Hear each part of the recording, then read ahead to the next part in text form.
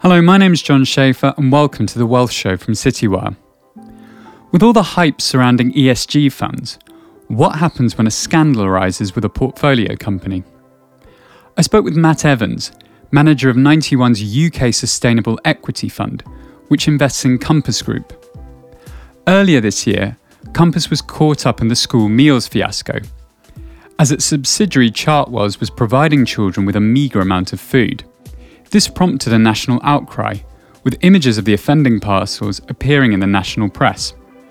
The criticism being that what was being provided was far below the £30 a week allowance. At the time of the fiasco, Compass represented 1.7% of 91's fund. I asked Matt how the asset manager reacted. Earlier this year, Compass Group was involved in the school meals scandal. I know at the time you had a holding in the company. I wondered if you still did and sort of how you dealt with it. Yes, so we do still have a holding in Compass Group. It was, in reality, a disappointing period for Compass for sure, and also with a fund that looks to be open and transparent. You look to minimise the risks of issues like this arising. We felt that Compass have strong processes in place. They take their internal sustainability very seriously, and we had engaged with them about how they felt around their engagements with their broadest range of stakeholders. And I think how we analyse a stock, actually we put Compass in our neutral category around positive impact, because although nutrition is really important, people can buy and consume food from multiple places.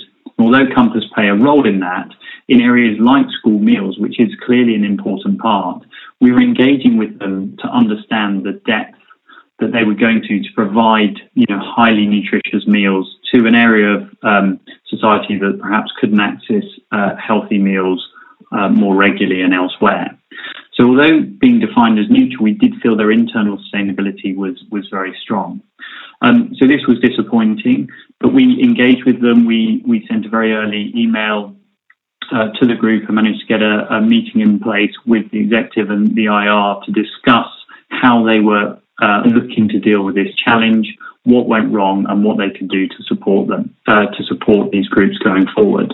And what was very clear in those engagements that they were clearly disappointed themselves. This is something they felt they had processes in place to ensure issues like this didn't arise. They didn't look to make excuses, but they did point out very quickly that the speed they had to respond meant that they were very keen to get the food parcels in place. And actually some of their processes weren't fit for purpose, but they addressed those very quickly, being very clear what the chefs had to put in these parcels, to take photographs of each parcel going forward, and to ensure that those parcels were providing full and nutritious food. What was particularly encouraging for us and showed, we think, that they really do believe in the importance of serving all stakeholders is they went, in our opinion, slightly above and beyond. They included breakfast in the food parcels, which weren't part of the contract.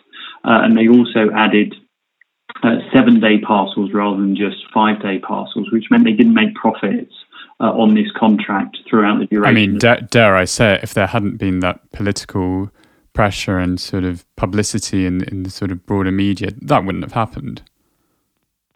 So again, an interesting point. We're not going to know the answer to that because there was the publicity. However, when you engage with these companies, you do get a strong feeling about what really drives them. And yes, there was political pressure, so I'm not for one moment suggesting that that would have been their course of action. But when you look at a company like Compass, they do look to address and understand all their stakeholders. They have very long-running programs of educating children around nutrition.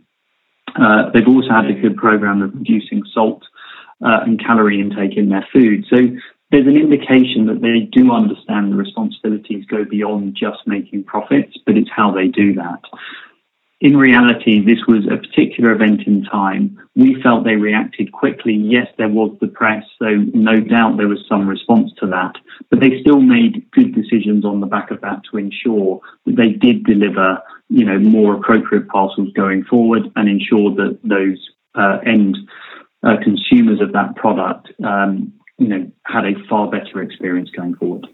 So obviously, you would have seen these images in the press of these sort of almost Dickensian-looking sort of sparse amounts of food. And as a fund manager, what was your process for reacting to that? And what do you actually say to a company when you're in that situation? So the starting point is you see the pictures and you're disappointed, and you want to understand that you have process in place that you need to deliver on a contract. They were photographed. They didn't hide away. Those packages were sent, and that's hugely disappointing. What you then want to react as a fund manager is to ask the questions: what went wrong within the processes? Was this a intentional decision to consistently send out low quality parcels to make more profits? Those are the first questions that you ask. The responses we got were absolutely not. They could track down the number of packages that went out underrepresented, and it was, too many, of course, but it was a fraction of the amount of parcels that went out. They reacted quickly and they rectified those issues. And for us, these are big global businesses that are doing their best to manage their supply chains as consistently as possible. We did the research that felt they had the right processes in place. These were known about and picked up, and they reacted in a way that we thought was, absolutely necessary, but they still reacted in those right way, and they rectified their processes. I can't be sure because you never can, but this is one of those scandals that hasn't reappeared from Compass. It feels as though the processes they put in place hasn't led to further posting of inappropriate photos of hampers that just aren't fit for purpose, which gives us some confidence that they have rectified that initial problem and reacted in the right way. I think this comes onto a broader point. How do you approach engagement via divesting from problem companies? Yeah, so our third point is to engage, and you want to encourage that continual improvement. So in general, we're engaging with companies on an ongoing basis, and we want companies to continually improve their processes and their interaction with all stakeholders. So that is an ongoing level of engagement. When you're engaging on a specific issue, such as in the Compass example we've been discussing, we are also looking for an acceptance of what the problem was and how it arose and the steps they put in place to improve that, to ensure it wouldn't keep arising. In Compass, we got confidence that they were moving on in the right direction. We will have continual engagements with Compass, what they've learned as more time has passed, how they're looking to deal with those situations directly around school meals in the future, but also more broadly on the business, how they are going to improve their processes, that issues like this won't keep continually arising. If we get comfort with that, then it's kind of company we would look to continue holding.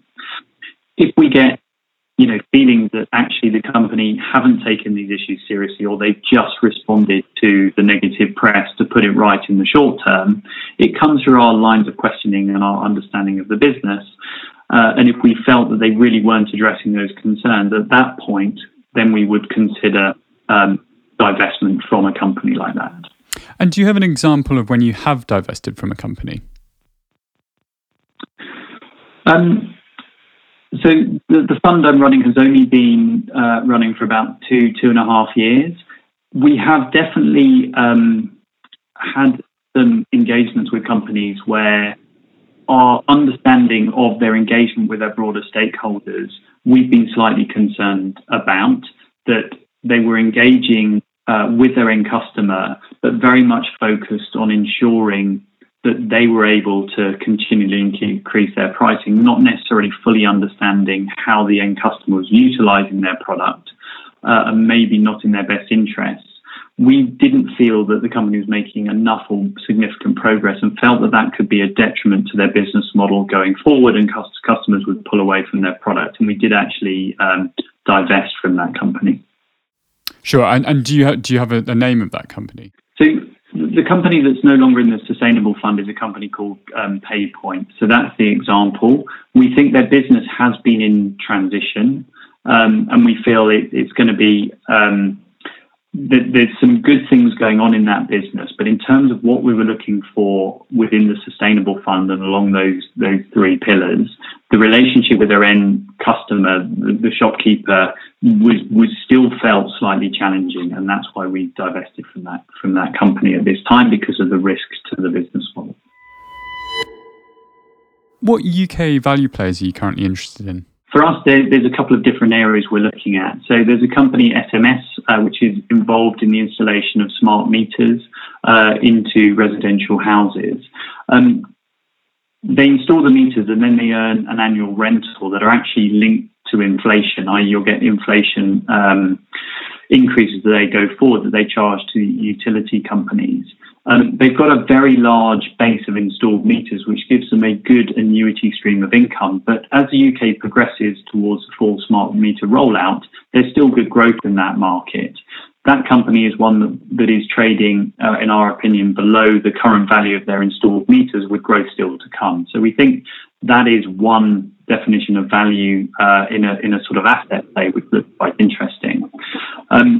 Another area of particular value we think is a company called Clinigen. This is very much a recovery play, actually. They had very heavy period of acquisitions that they were looking to integrate. That led to quite high levels of debt, which through the pandemic led to some concerns over that share. So the shares are trading, in our opinion, a very compelling valuation opportunity, just into double-digit PE, sort of 11 times PE. But it's involved in areas of good structural growth, where they're in the area of providing unlicensed medicines by suiting a really unmet need. So in clinical services, where you're looking to trial medicines that run through the medical processes to get verification of that medicine, they provide those key medicines into areas of the market that require it for testing, but they can also provide medicines that are unlicensed in particular markets. So they've achieved a license in, say, a core market in, say, Europe or the UK, but not maybe in areas of Asia or Africa. So they can provide those medicines under very strict medical guidelines, and they have a full compliance suite, which means they can get those medicines to the right patient through the hospitals in a very compliant way. We think they've got a great opportunity to keep delivering, and as they show their growth, they will generate more cash, which will pay down the debt, which will give this company a really good opportunity. Are you concerned a bit about there being a sort of dash for trash in UK stocks? For us, it's something we're aware of, what's driving the market returns. But our approach is all around staying very focused on our process, where we're looking to buy very compelling businesses with a strong business model and the financial model that we've discussed, and with management teams that exercise good capital allocation disciplines over time. So for us, the shape of the market is something we're aware of, but we feel as markets follow certain trends or move to more value, it does create opportunities in our area of particular focus, where maybe people move away from such businesses on valuation grounds as they focus on the dash for trash, as an example. And we are patient, take a very long-term view, and we think that can present opportunity to buy businesses in our core area of focus, which is around those key areas of strong business models, financial models. Which UK sustainable stock do you think will see the most growth over the next year? So because we've been through such a difficult year post the pandemic, one of the companies that I think is likely to exhibit sort of one of the best headline growth rates is Gym Group. UK-based provider of low-cost gyms. Clearly, through the pandemic, they had to close for quite a long period of time, and therefore their membership base over that period they've managed, in our opinion, very well. They haven't been charging the monthly direct debit, so they've lost a few members. As we come out of the pandemic, we feel pretty comfortable that their strong position in the UK market, being a very low-cost provider, but with a very strong portfolio of gyms positions them very well to start growing again, but from a much lower base. So we think, revenue growth can be well in excess of sort of 50-60% over the next few years. And also we expect their profits to grow ahead of that because these businesses really benefit from utilisation. And as more members come back, the incremental profits will look very, very appealing. So there's a business that has come under real pressure because of the pandemic, but has a very strong capital base, is a very well-worked strategy and business model that will look, in our opinion, very compelling as we come through the pandemic and grow at a very attractive rate going forward. And I suppose Gym Group probably wasn't able to generate any revenue at all over the past year with all the gyms closing down, pretty much. Yeah, absolutely. When they're closed, it generated zero revenues as places were shut. So it really was a big impact for their business. But of course, it does mean their potential to show very high growth rates over the next year or two as they recover will look very appealing. Well, Mac, thanks so much. No worries at all. Good to talk to you.